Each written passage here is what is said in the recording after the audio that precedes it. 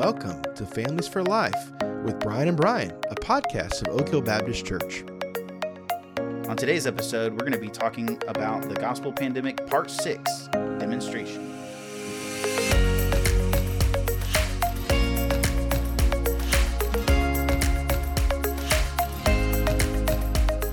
We're back! Welcome back. You know, last week I went back and listened, and we did talk about how we were in the ice world, and now we're in snow world. Snowland. It's wonderful. Yeah, I feel like a Michigan winter. I grew up in Michigan for some of my childhood, and I feel like it's a Michigan winter right now because there is snow everywhere. Yeah. And it's hard to drive. I got stuck in my neighborhood this morning trying to get out. So Yeah, I did too, actually. It was pretty awesome. Main roads once I get to the main roads, it was fine, but just getting... I kind of like it. I really actually enjoy the challenge of like, am I going to get stuck? Kind of hope so, kind of hope not, sort of thing. Well, it's one of those things you have to start. In Michigan, they carry around shovels and cat litter or sand, all kinds of stuff in their car for winter. We're going to have to get like that if this goes on much longer. So it won't. It's Indiana. It's not going to happen. So hopefully this is the last of it. Yeah. Well, so today we're going to be talking a little bit about this idea of demonstration, and really just like living out your faith so that somebody else can imitate it. Really, that's how we learn. But before we get into that, I wanted to ask you, Brian. You asked me last week. I want to ask you this week: who is somebody that made a big impact on your life in either coming to Christ or in growing in discipleship? Yeah, there's really so many, and I've mentioned ones in the past, but I'll key in on one person in particular. Was my youth pastor, Scott, who actually came right as I moved to Lexington to live with my dad and stepmom. I had some troubles. I actually came to Christ through all of this whole process. God had ordained all of this. And anyway, I moved there, and he actually became the youth pastor right as I was moving there. And he really just keyed in on helping me to grow in my faith, and probably saw something that I didn't even see at the time. Because he helped me kind of formulate my call to ministry and just all these types of things. So there for about 3 or 4 years, he really intentionally poured into me. And so I those were some of the most formative years for me. And I really owe a lot to him of where I'm at. So he just made a huge impact. So that just goes to show you that youth pastors, are so important in the lives of students as they grow, because they have a reach and an impact that is just amazing. Yeah. So. And it's really important, youth pastors need to be men of God, That is true. They can't Yes. just be older boys. That's right. They've got to be pursuing the Lord so that they can show younger men and women, because these students are really just younger men and women. I mean, they're growing up fast, and they need somebody to show them how to trust in the Lord. And that's really what we're talking about today. So that's a perfect intro to this whole idea of demonstration, imitation, and talking about this. Yeah, Jesus had plenty of teaching, but he also unintentionally didn't teach everything. Right. He demonstrated and displayed a great many things. And so his disciples learned a lot just by observing his life. Why is this such a powerful way for his disciples to learn? Well, I think that you can know something in your mind. You can have a theoretical knowledge of something, but until you've seen it done, and even until you've been able to practice it a little bit, but if you haven't seen something done, that's why YouTube is so huge, and there are so many how-to videos on YouTube, because people need to see how to do something. Right. You might have it on paper, but if you can't see it done, you're not really understanding. Right. Even better than a manual, like fixing a car. You had a car manual, but it feels like if you don't see it done, like I've kind of liked going to YouTube more to watch videos of people, because then there's guys like, well, this sometimes doesn't work, but you can do this, right? And like it's like, oh, yep. Okay, just I see. Seeing it happen is amazing, because then you get to see there's just a disconnect there. Right. Until you might know how it's like what you think is supposed to happen, but you don't really know what that looks like until you see it. And only somebody who knows, who has that knowledge, that practical working knowledge. And Jesus is the one who knew all things, right? I mean, he is the source of wisdom. That is knowledge being worked out into real life.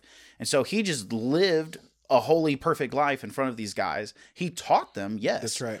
But it was coupled with his actions. Right. A huge part of the Christian walk or the Christian life, discipleship, is all about imitation. And the disciples were encouraged to look at Jesus's life and imitate his life. I mean, he lived his life in full display for them to imitate. And really, the disciples caught this and taught this to their followers because it shows up in their writings. 1 Peter 2:21 says, "For to this you have been called, because Christ also suffered for you, leaving you an example so that you might follow in his steps." Yep. Now, and that bring, Paul similarly talks about in 1 Corinthians, be imitators of me as I am of Christ. So That's right. So ultimately we are imitating each other to an extent, but only to the extent that that person is imitating Christ. That's right. So those apostles were imitating Christ, and they were saying, hey, as I'm looking to Christ, imitate what I'm doing. Because sometimes you need somebody, we say this in ministry, you need somebody with flesh. Right. You need somebody that is there, present in your life to help pour into you. That's what a discipler is. That's what a mentor is. Yeah, and that's why discipleship is not just, a conversation. It's not just getting together and talking only. It's not only that. It has to be more than that from time to time. It's not only one thing or the other. You're not simply just getting together and doing, normal life stuff together, but you're also not only getting together and having a Bible study all the time. It's these things working in concert with each other. Yeah, that's why Jesus used this as a form of his teaching, is to say, look at my life, imitate what I'm doing.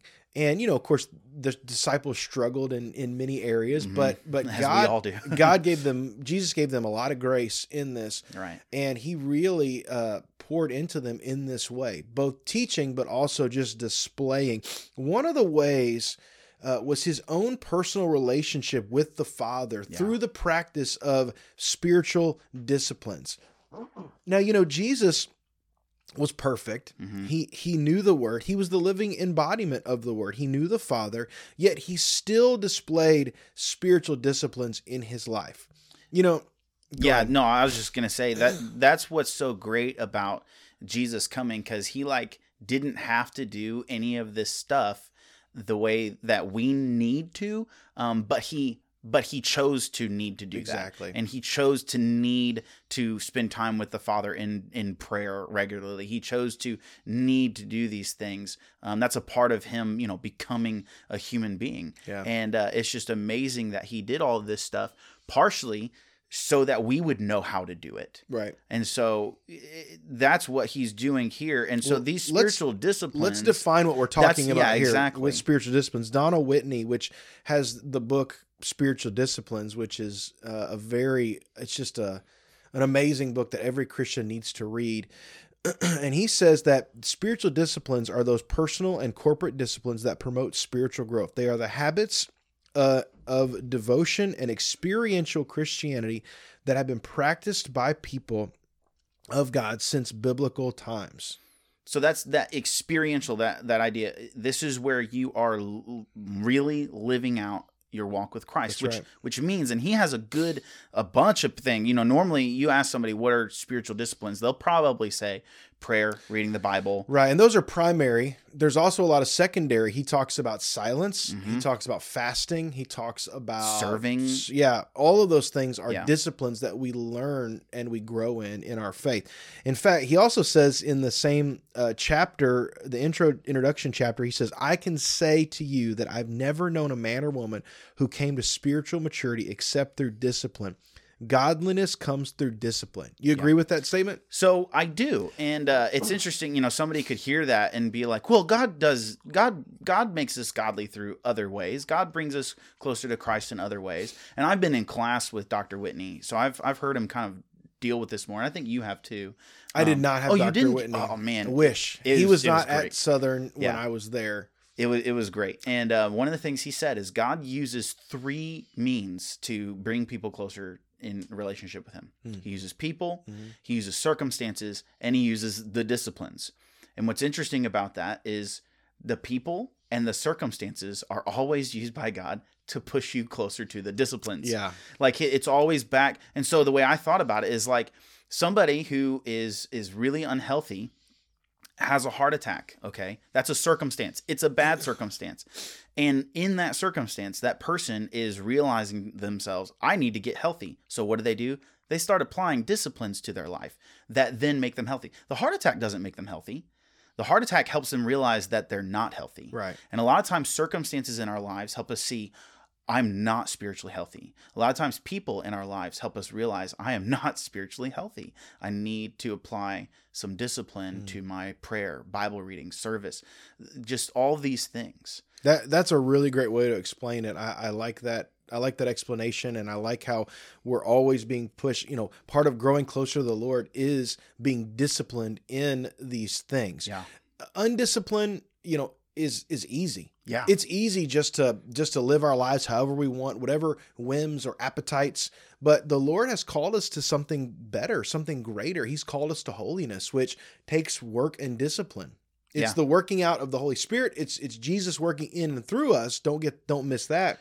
But there is some work that is required. We have to stay focused on the Lord. Yeah, he gives us this amazing new spiritual life. He gives that to us freely, okay? Right. We don't earn that. We don't make that. Nothing. But then he says, hey, I gave this to you. And now as my child, as my son or daughter of the kingdom, you were created to be my son and daughter, right. to help steward this, to work this out.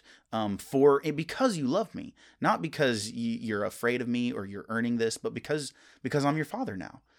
So let's get to work. And so that's how it works. And it's amazing. It's actually a really wonderful experience when you give yourself to the Lord in that way, in the spiritual disciplines. So let's talk about some of these disciplines. The first one that comes up in our resource is prayer. Now, all throughout the Gospels, we see Jesus praying. He steals away little moments here and there. He spends time in praying. And it really makes me think this is just sort of a normal part of his routine of life. And the disciples noticed it. Now, in the flow of teaching and what we have in the Gospels, Jesus that we know of, did not force a lesson of prayer upon them. But he waited till his disciples came and said, Lord, teach us to pray. Yeah, that's right. And so I don't know about you, but man, what a genius way of thinking about this, because oftentimes we are so hard-headed. If I come at you with a lesson and I try to teach you something and you're not ready to hear, you will be like, oh, I don't need to hear that. Okay, whatever. But if you see something working in my life, you will begin to say, how are you doing that? Yep. What is going on in your life? I think about my own fitness journey in the last year. If you would have come to me 2 years ago and said, let me download all this fitness information, all this health information to you, I would have been like, okay, thanks. Mm-hmm. It wasn't until I was ready and I started hungering for that. And I was like, okay, Brian, you've had a lot of experience in this. What do you know? Sure. And you could teach me about this and share with me your knowledge, but it wasn't until I was ready to hear that. Well, and sometimes it's funny, because I was thinking about just other aspects of my life where I know somebody's doing something better than I am. Mm-hmm. Like whatever they're doing, it's just working, and what I'm doing in my life isn't. But I'm not humble enough to admit that yet. And that's really the problem. And that it can be a part of the Holy Spirit working in you and bringing that out. And I'm not saying that about what you just said. No. But I just mean in general, that can be how it works. We get defensive a lot of times when somebody comes to try to tell us something, even if it's for our good. And that's why Christians, if you're hearing this, if you have people in your life and they come to you and they say something that you don't agree with, like they talk about something in your life you don't agree with, at least listen. Proverbs says the wise man loves correction. That's right. Oh, man. I mean, I hate to be corrected. Yeah. I hate to be rebuked. But the Bible says if we will listen to that and lean into that, we are wise. And so in this idea of prayer, like the disciples are seeing Jesus praying and they're like, okay, he obviously knows God. He's from God. We know he knows God. And he's praying, and it's totally different from our experience. Let's find out about this. Yeah, I mean, think about their teachers, the Pharisees. All of their prayers were empty and hollow. And you remember the Pharisee that says, oh, Lord, thank you that I'm not like this sinner that's here. Yep. And Jesus says, who actually connected with God, the Pharisee or the guy beating his chest saying, God, forgive me, a sinner. Yeah. And so they're seeing Jesus' relationship with the Lord, and they're saying, I want that. Yep. I don't want this fake prayer that we go to the temple and we lift our hands and we're praying so everyone hears these eloquent words that I'm saying. I want the real connection. Yeah. And the best way to get people to want that is to just be that way. Just being that way and being that way openly, unashamedly, unapologetically, praying fervently to the Lord. That's right. So the next one is obviously scripture. So I mean, praying, you're pouring your heart out to God. Well, God's already poured his heart out to us. Yeah. In his word that he's given to us. And so this is a huge thing. We've talked about this a lot, and we're going to keep talking about this forever. Jesus, even when he was found, Jesus was learning the word. He knew the word. Even as a boy in the temple, he was teaching the word in an amazing way that confounded the scribes. There are 66 direct references to the Old Testament in the Gospels. There's more than 90 allusions to the Old Testament. So remember, they didn't have the New Testament at the time. Their Bible was the Old Testament scriptures that we have. And that was the thing. The Old Testament was completely sufficient. Remember, Jesus, he even said, I didn't come to abolish the law, I came to fulfill it. And so he made the law clear. He spoke about the intent of God's law, of God's heart in all of these things. And so he made the disciples want to learn the word. Yeah. And what's great, what really helped me and my love for the Bible is when I saw every time, especially at the end of like Matthew and well, really like I think all of the Gospels, there's a place where Jesus is teaching his disciples after his resurrection. He's showing them how all of the Old Testament, all of the scriptures have been pointing to him this whole time. That's right. And so they're like seeing it with fresh and new eyes from the resurrected King of the universe. And they're saying, oh, this is it. This is what the whole Bible's about. This is what God's been doing this whole time. And we got to be with the very King of the universe in his earthly life. So this love for the Bible comes from love for Christ. And, I was talking with my wife this morning, and she made an awesome point. She said, there's so many Christians out there that are just so offended by God's word. Yeah. And if you're a Christian and you're offended by the word of God, you should really start digging into what's your relationship with Jesus like? Well, it goes back to it's okay to get offended. It's just it challenges us to reorient our lives. So that's right. So do we take God's word and change it to fit into our life, or do we take our life and change it according to what God's word says? It stings, it hurts, it can offend, but ultimately we have to bow to it because it's all from God. That's right. And Jesus, the disciples saw Jesus quote so freely, and it made them want to learn. And here's the thing. These were not learned men. Right. You have fishermen that are, live their life doing this kind of manual task, their whole life, manual labor type things, but yet they committed themselves, and we see them standing up, quoting the scriptures, quoting the Old Testament scriptures all throughout the book of Acts. I love Stephen's sermon. He goes back and he goes all the way back to the beginning and quotes awesome so much of the Old Testament and the stories from the Old Testament. These people knew God's word. And so Jesus wanted to make sure that the disciples were anchored. They anchored their faith in the scriptures. Yeah. That was going to be the success of the church. Yeah, this is funny. Jesus didn't have arguments with people. He didn't try to win arguments with people. He just told them what the Bible said, honestly. Like, he just said what the Bible said and what it meant, and that always just ended the conversation. Well, I love when they're like, okay, Jesus, what's the greatest law? And he goes back and quotes scripture. Love the Lord God with all your heart, your mind, your strength. And they're like, oh man! like we forgot about that. They're one. the teachers of the law, and Jesus is like, it's just the Bible, guys. It's just the Bible. It's my word. So this is huge. Knowing the scripture, being anchored in your faith, so important to the success of the apostles in the church. The third thing that our resource brought about is this kind of older term called soul winning. So, like, what can you talk a little bit about? This book is a little bit older, and so we may not have this term thrown around a lot, but this is just really thinking about what it means to live a life that's evangelistically, or we might say today you're living missionally. Yeah. Don't you think? Yeah, I think that is a lot of how we kind of have said that now, because we really want ourselves, everyone, to think of you being on gospel mission everywhere you are. You might not be a missionary, like specifically called to go somewhere, but you are called to spread the gospel missionally, like where you're at. And so that's really, our kind of responsibility in soul winning. We're spreading the gospel. Right. And God causes the growth. Yeah, So- exactly.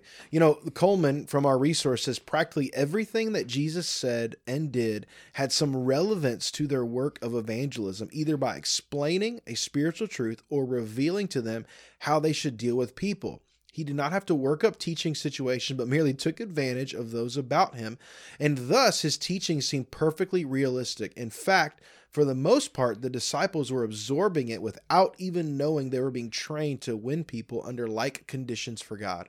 I love that, because what he's simply saying there is Jesus was just always ready to teach. And anytime anything was happening, he saw God working in it all, and he was able to show people more of God through anything that was going on in their lives at any point in time. And so that's what we're really kind of advocating here, is this idea of constantly being ready to share the gospel. I mean, in any conference, I had somebody come to my house to evaluate, a roof, and I'm like, just thinking of ways to start talking about God. Like I shouldn't feel awkward or feel ashamed. And I do feel, I'll confess, I do feel awkward. I do feel weird talking about God, because I don't know if they're going to like that or not. But you know what? That's where we really have to ask ourselves, like, how much do we love God? Right. Do we love God enough? And do we love this person enough? Yes. To give them what they need, even if they're not, if they don't want it? Yeah. And just like you said, it takes work. It is a spiritual discipline. Evangelism is a spiritual discipline. Yeah. You got to force yourself to do it sometimes. Right. And Jesus demonstrated this. Of course, there were the 12, but there were also other people that were won to Christ. We see in the book of Acts, there were 120 brothers that gathered after Jesus's ascension to pray and wait for the Holy Spirit. Mm-hmm. And so there was this whole group of people that had been won to Christ, not just the 12. A lot of times we think of the 12, but there was a whole beginnings of a church there. Yeah. And so evangelism was a huge part of what Jesus did. He was always focused on his mission. He was always focused on saving the world, saving souls. And, I just don't think we can emulate Jesus without that part, fully emulate him without realizing that living on mission, sharing the gospel, evangelizing, making disciples is a part of what we do as Christians. Man, and he called it 12, and he said, I'm going to make you fishers of men. And that's a great example of how Jesus is constantly teaching about the kingdom of heaven. He's teaching the gospel. He's taking these fishermen. That's why he said that, because Jesus is not an idiot. He's like, hey, fishermen, I'm going to make you fisher of men. Mm-hmm. Like, that's just catchy. Like, that'll preach. And what he's saying is, men, I'm going to take you, and I'm going to show you what you need to know. And then you are going to turn around and you're going to do the same thing. You're going to do the exact same thing, and you're going to teach other people, and they're going to turn around and they're going to do the same thing. And that's why we're here today, and we're doing the same thing, and we're just going to keep doing this. And it's, if we are not doing this, what you said, if we're not doing this, Brian, then we are not actually following Jesus. Like, that really hurts me to say. That's convicting, yeah. Because I don't do this well all the time. And so we're not on here telling people, hey, you're a terrible Christian. No, we're sitting here with you, like, saying, hey, Christians, we love Jesus. We know you love Jesus. Let's live for Jesus. Yeah, that's a great segue into talking about how this kind of applies to us today. And what does this mean for us? How do we process these truths? And I really think that we got to grab hold of the idea of imitation. Yeah. We are called to imitate Christ. So not like grow a beard and wear robes and travel around. Some people do think that, and the ascetic monks and people have taken that literally. That's not what Jesus is saying. Right. But in our context, in our lives, in 2021, wherever you're living in the world, how do you take these principles that Jesus taught and apply them to your situation, being anchored in God's word, not changing or adapting God's truth, but applying that to your situation? How do we do that? Yeah, I think that is the question we all have to ask, and we want to try to hopefully answer some of those questions right now.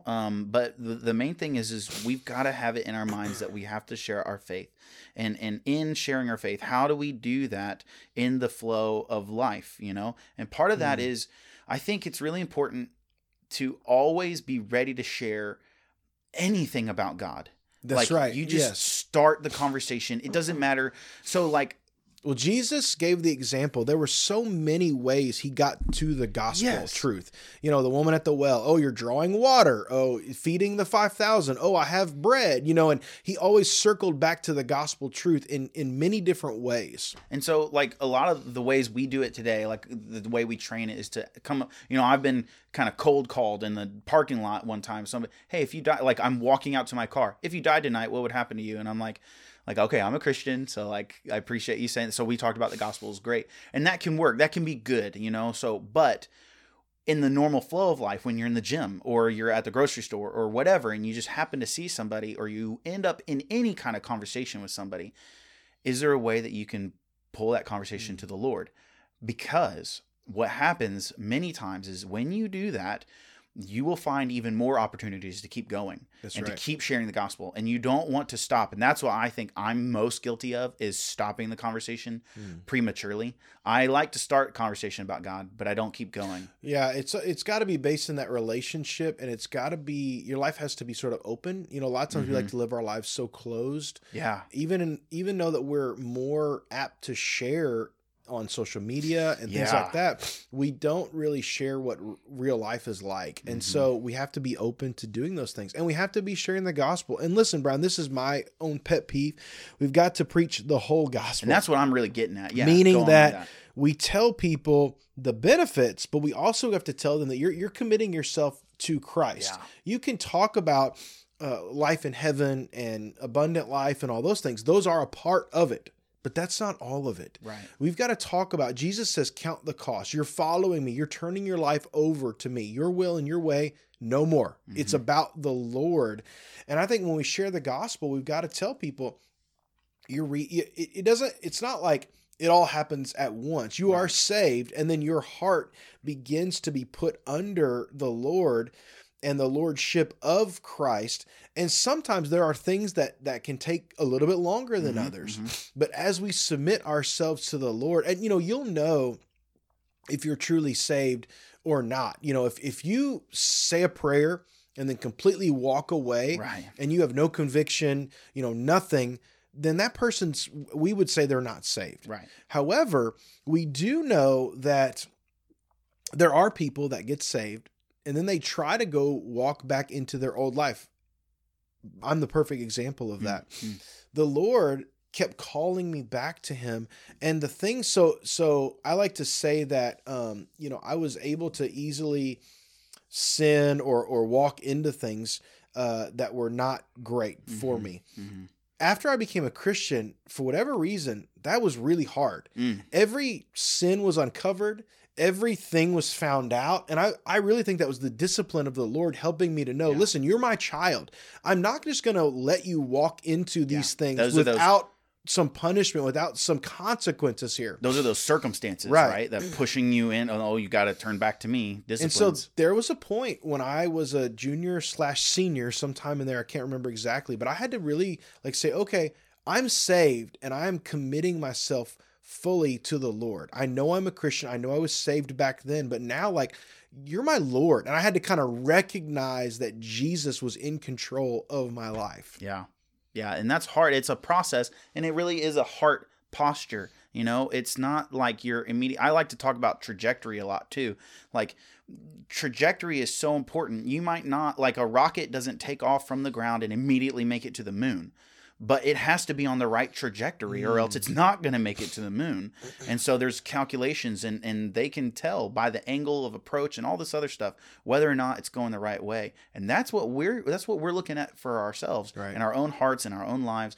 Do we have Holy Spirit trajectory here, Well, that's why it's so important for people to see Christ in us. We need to emulate Christ so that people can see Christ in us, and they will look at us and say, man, something's different about that person's life. I've heard it said that you might be the only Christ that someone sees. Yeah. And that's really convicting. They may not go into a church, they may never read the Bible, but if they look at your life, do they see Jesus in you? And that is huge. And I was looking at this in our notes, and as soon as I saw that, I was like, that parents and grandparents, like, your kid, you need to understand, like, that is probably true of your kids. Like, you might be, if especially if church is not very primary in your life, you might be the only Christian influence that they have. That's pretty convicting, isn't it? And so that's why we've got, and we'll talk a little bit about this in a minute, but like we've got to be doing our best. We're not talking about perfection. We're not trying to beat anybody up here. It's just recommit yourself to Christ. If I had a handkerchief, I'd be waving it right now. Preach. Oh, dude, here you go. He has one. So this is so important. I have neighbors that I want them to know what it means to be a real Christian. And I'm going to mess that up. And I need to go back to Christ. We'll talk about that too. Yeah, and that's the thing. Even in how you mess up, there's a Christ-like way to do it. Right. So if you're quick to repent and ask for forgiveness, even if there's like an offense or a conflict, and how we deal with that, that can show somebody. Because listen, people in the real world, they don't handle conflict right. They don't handle offense right. They don't handle sin correctly. Right. And so when you do it the right biblical way, it's like, whoa, that's revolutionary. Yeah. And it's funny. I just thought of this. Like, that's one thing that Jesus never emulated for his disciples was how to be forgiven the right way, because he never needed forgiveness. But right? I would say the greatest example of that is with Peter. Peter messed up in a big way, and Christ restored him. Well, he used his disciples to give us the perfect example. Exactly, and he taught about conflict. He taught about offenses and how we need to handle. So we have seen this in the apostle. I mean, Peter. I mean, I love Peter because he messed up so big. He messed up as big as Judas did, and then Christ restored him. Okay, that just shows you all we've got to do is turn back to the Savior and say, I do love you. And there's so many small ways. I mean, I think of guys like, if you're on a job site or your work and guys are using filthy language or telling dirty jokes. Like, I've known people that literally are identified as Christians because they don't use language. They do not cuss. Right. And so what happens is they're like, well, so-and-so doesn't cuss. Well, then somebody cusses, they look over at him and like, oh, I'm sorry. Yeah. And it's like, you're not offending me. I don't care what you say.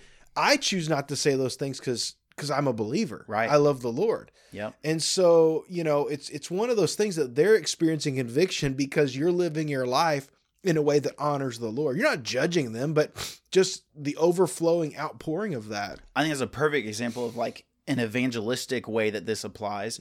But then like in discipleship, one of the things that gets me is like my brothers and sisters, and I see them living out their Christian lives, and like I am I don't want to say convicted. Sometimes I am convicted. It's like, wow, I need to get my act together. But then there's other times where I'm just challenged. Like, yeah, I'm not even trying to live out my service in the way that they are. Like, wow, that's a great example I see from like you or from, other people that I'm close to in the church. And so it actually just by their example encourages me to want to do even more. Well, and it's different. I will say this, for ministers, it's a little bit different. We have to challenge ourselves to get into the world a lot more because we can be a little bit insulated in the church with the church people, and we're doing the ministry of the work and we're teaching and all these things. We have to intentionally put ourselves in the path of the world and unchurched people and non-believers. And it can be a little bit harder, but that's no excuse for us. Right. No, it's not an excuse.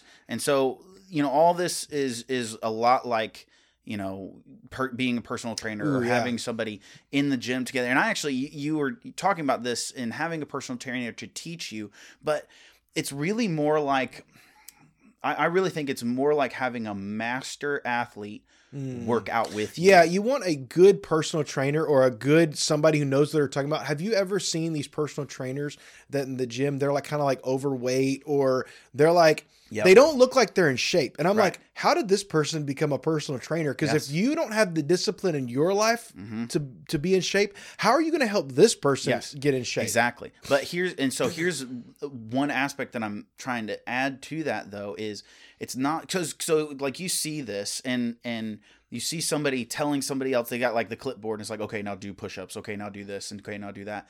But what is even better is when you have that person doing those exercises with you, and they're standing there. So they are way more advanced than you are, and they're saying, okay, now we're going to do some push-ups. They're demonstrating the proper technique by showing you how to do it. They're doing it with you. Right. And then, I've had this happen so many times, not just working out, in every aspect of my life, changing oil in the car, working on things. Okay, let's do this together. Not because they need me. They don't need me to do this at all.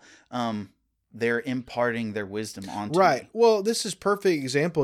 I was I was doing my squats, and my partner that I go to the gym with, he noticed that I was shifting my hips. And so I was able to look at that. And then I went to you and I asked you about it. And we were actually in the gym together. Working out together. I was like, okay, Brian, show me what you do. And then look at me, show me what I'm working on. And you were able to help me correct my form. That was only through the process of demonstration that happened. And so I say all that to say, when somebody's life, when they're looking at your life, you can demonstrate what Christ looks like. And you can say, okay, here's what I would do in this situation. Here's how I would handle that. Here's what I do in my life. And you tell them and you show them by what you do, you're demonstrating Christ to them and how they can live like Christ.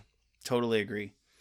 So now let's talk about how to apply like these spiritual disciplines, prayer, scripture. Yeah, we've talked about this a lot. We don't have to go into a lot of details, but I think it's really important that we become people of prayer, people that focus on the scriptures, and people that have a evangelistic mindset. We live missionally or soul winning, as we said earlier.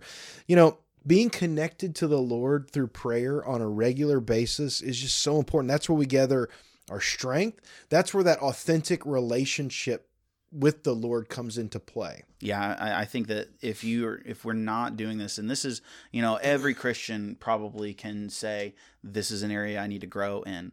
And so what I would say is talk to somebody that prays a lot. And learn from them. Yeah. Imitate them. Prayer is so powerful. The scriptures even tell us that our prayers are powerful.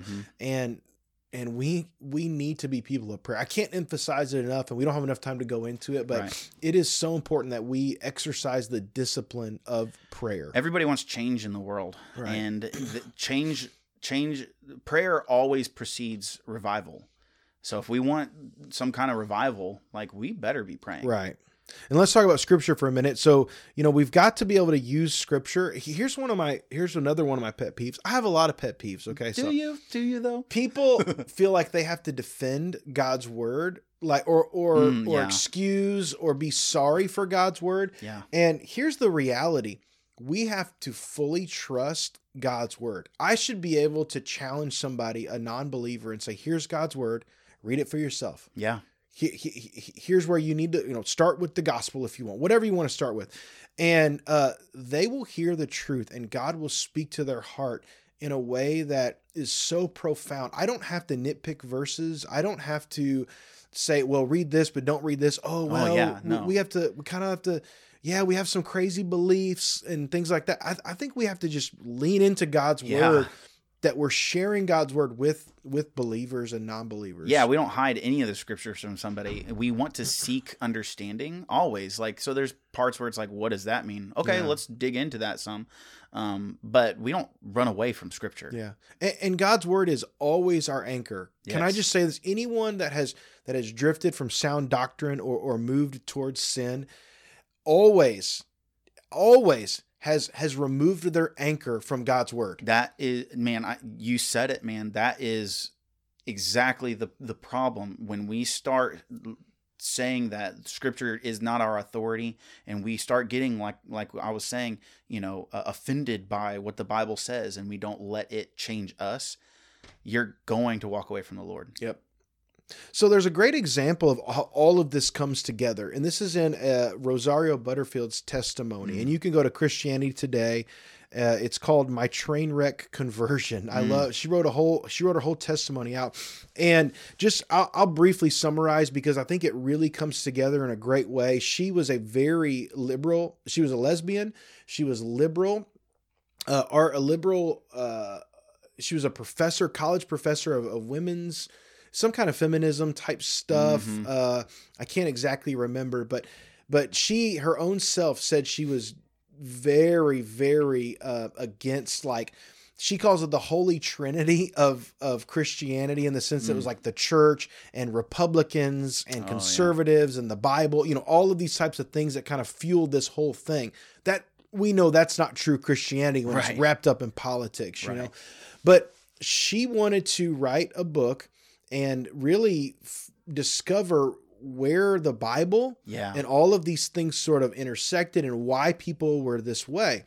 Well, she had been getting letters, and she kind of prided herself on like hate letters and, letters of people that were her fans and the people that hated her. And she kind of had two bins.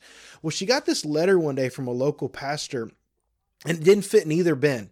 She didn't know what to do with it. She almost threw it away, but she's left it on her desk. And it was a local pastor that was challenging her presuppositions and sort of just asking questions in a very loving way, just saying, have you thought about these things? Yeah. Well, she began to study the Bible on her own, read through the Bible many times, read through different versions of the Bible, and started to reach out to this pastor, Ken. And said, hey, can you study this Bible with me and explain some things, and begin to ask questions? Well, Ken and his wife began to sort of adopt Rosario in the sense that they were eating dinner together. They were doing Bible study together. All the while, Ken had gone back to his church, and the whole church was praying for her. Yeah. And so he didn't shy away from God's word. They just studied God's word. Over time, she found herself saying, well, maybe I'll try church, and began to go to church to hear Ken preach. She fought the Holy Spirit. Yeah. I mean, literally, she said, I fought God every step of the way. I was dragged kicking and screaming to salvation. Yeah. God saved her soul, radically transformed her, because she knew she was going to have to give up everything. It was one of those situations where Jesus calls you to walk away from everything to be his disciple. Man. And she completely sold out to the faith. And the reason I point this out is because it took, think about this, God's word, a loving person who was there to build a relationship with her, and the prayer of a church. Yeah. Those three things converged to radically save this woman who, by all intents and purposes, was a lost cause. Right. Yeah. So I say all this to say, this is how this all comes together in a real world perspective. Yeah. No one is a lost cause if we will put God's word out there, teach and live our lives in a way that honors Christ. People can be won to Jesus. And that's really the soul winning part of this other discipline. I mean, if that pastor hadn't just written that letter, like, it's just being intentional. Instead of saying doing it on purpose. Oh, well, I'm going to judge this person. How many times would we or say, avoid somebody? I can't believe this person says this about Christianity. They're so wrong. Right. Instead, saying, hey, let's lean into that. Yeah. Yeah. Man, I love that attitude. Like, we can be brave enough to lean into somebody who hates us for their own sake, And I'm really trying to put this in practice in my life in a few different ways, and it's hard, but I think it's worth it. Yeah. And so let's just end this on talking about how this really applies. We talked about it some with families. How does this apply to your family? What do parents need to be doing? So parents, we need to work on spiritual disciplines in our lives, because we are demonstrating to our kids. We are the first and primary disciplers to our kids. Yep. If they're going to see Jesus in somebody, it's going to be us. That's right. And so it's important to understand our personal relationship with the Lord.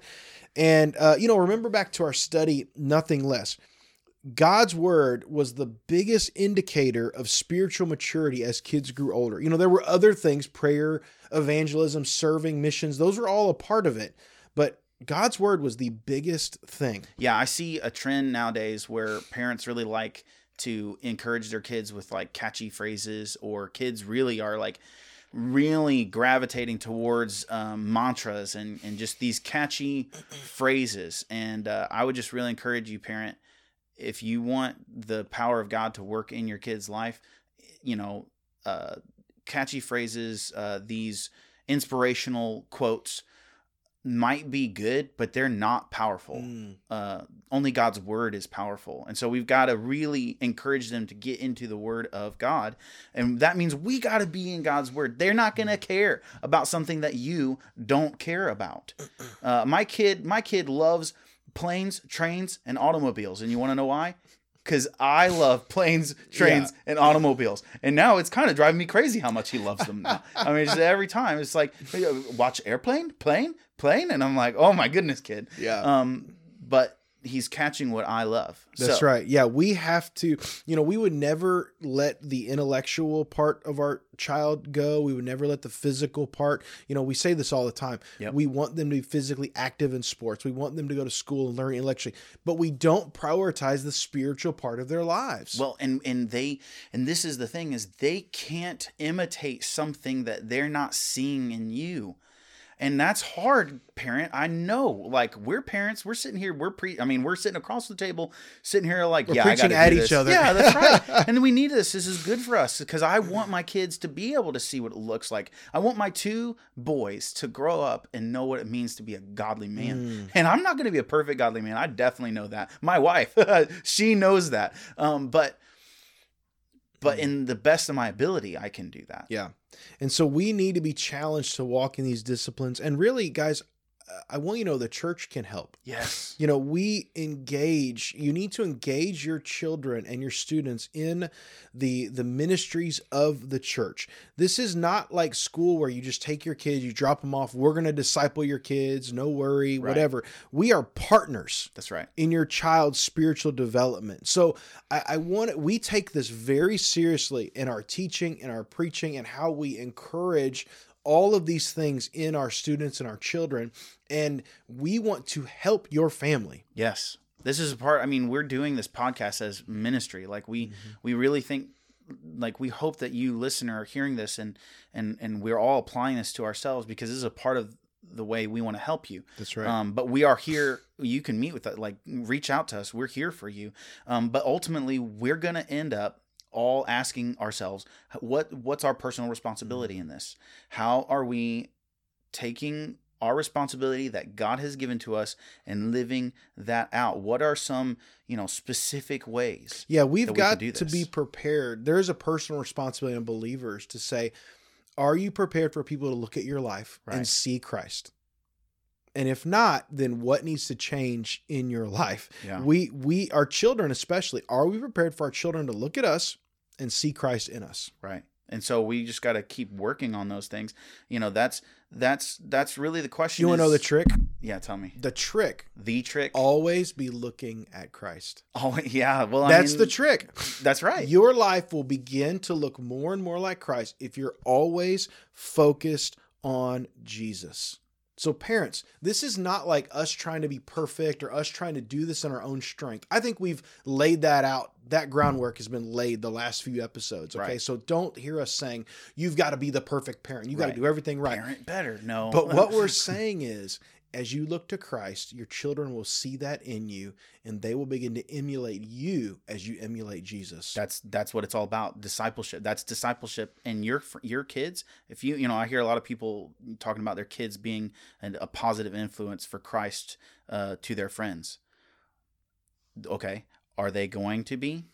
Because if they've not seen somebody show them how to do that, then how do they know how to do that? Yeah, that and when we have parents that say that, it's because their parents are a positive influence. And normally that's the case. I mean, the parents are thinking that way. Right. And so that's such a good thing. Keep doing that. But we've got to practice this confession, repentance. This goes with what I was just saying, that we don't have to be perfect. Right. But in how we handle these types of things, we've got to think we got to be Christ-like even in these things. That's right. We are. I mean, that's what it looks like to obey Christ, is to give him our best, our 100%, knowing that he is the one working in us. And when we fail, we're still obeying him when we confess our failure, our sin, when we repent and turn back to Jesus, and when we ask for forgiveness. That is obedience too. Yeah. And so we've got to do that. Yeah, when we mess up, we've got to be ready to own it, even with our own kids. When we're offended or wrong, we must be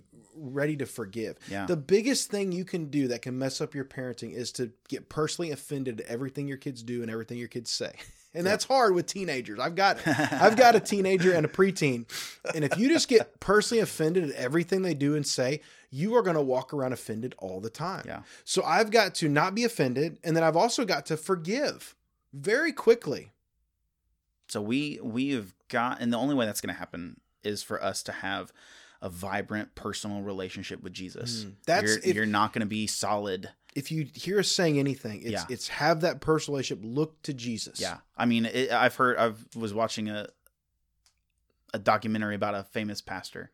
And one of the things they said was, it wasn't so much that he was preaching the right doctrine. It's that you could tell he was in love with God, and everything he said was so infectious because he was just talking to God, and we just happened to be there. Yeah, I will say the pastors that I know that have had great success and when I say success, I mean like longevity in ministry. Yeah. I'm talking like 50, 60 years in ministry.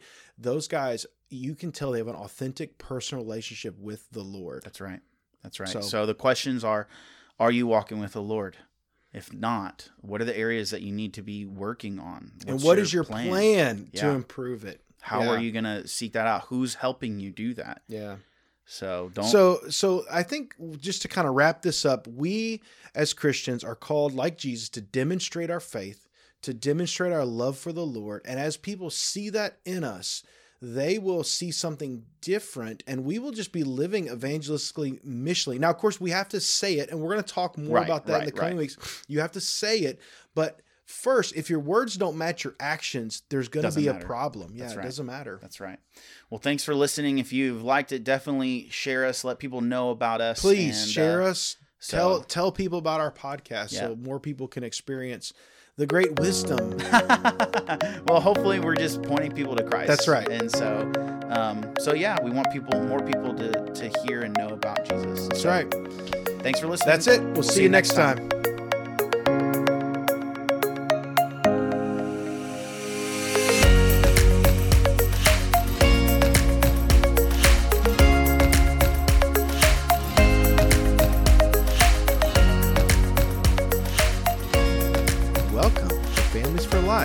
With Brian and Brian, a podcast of Oak Hill Baptist Church.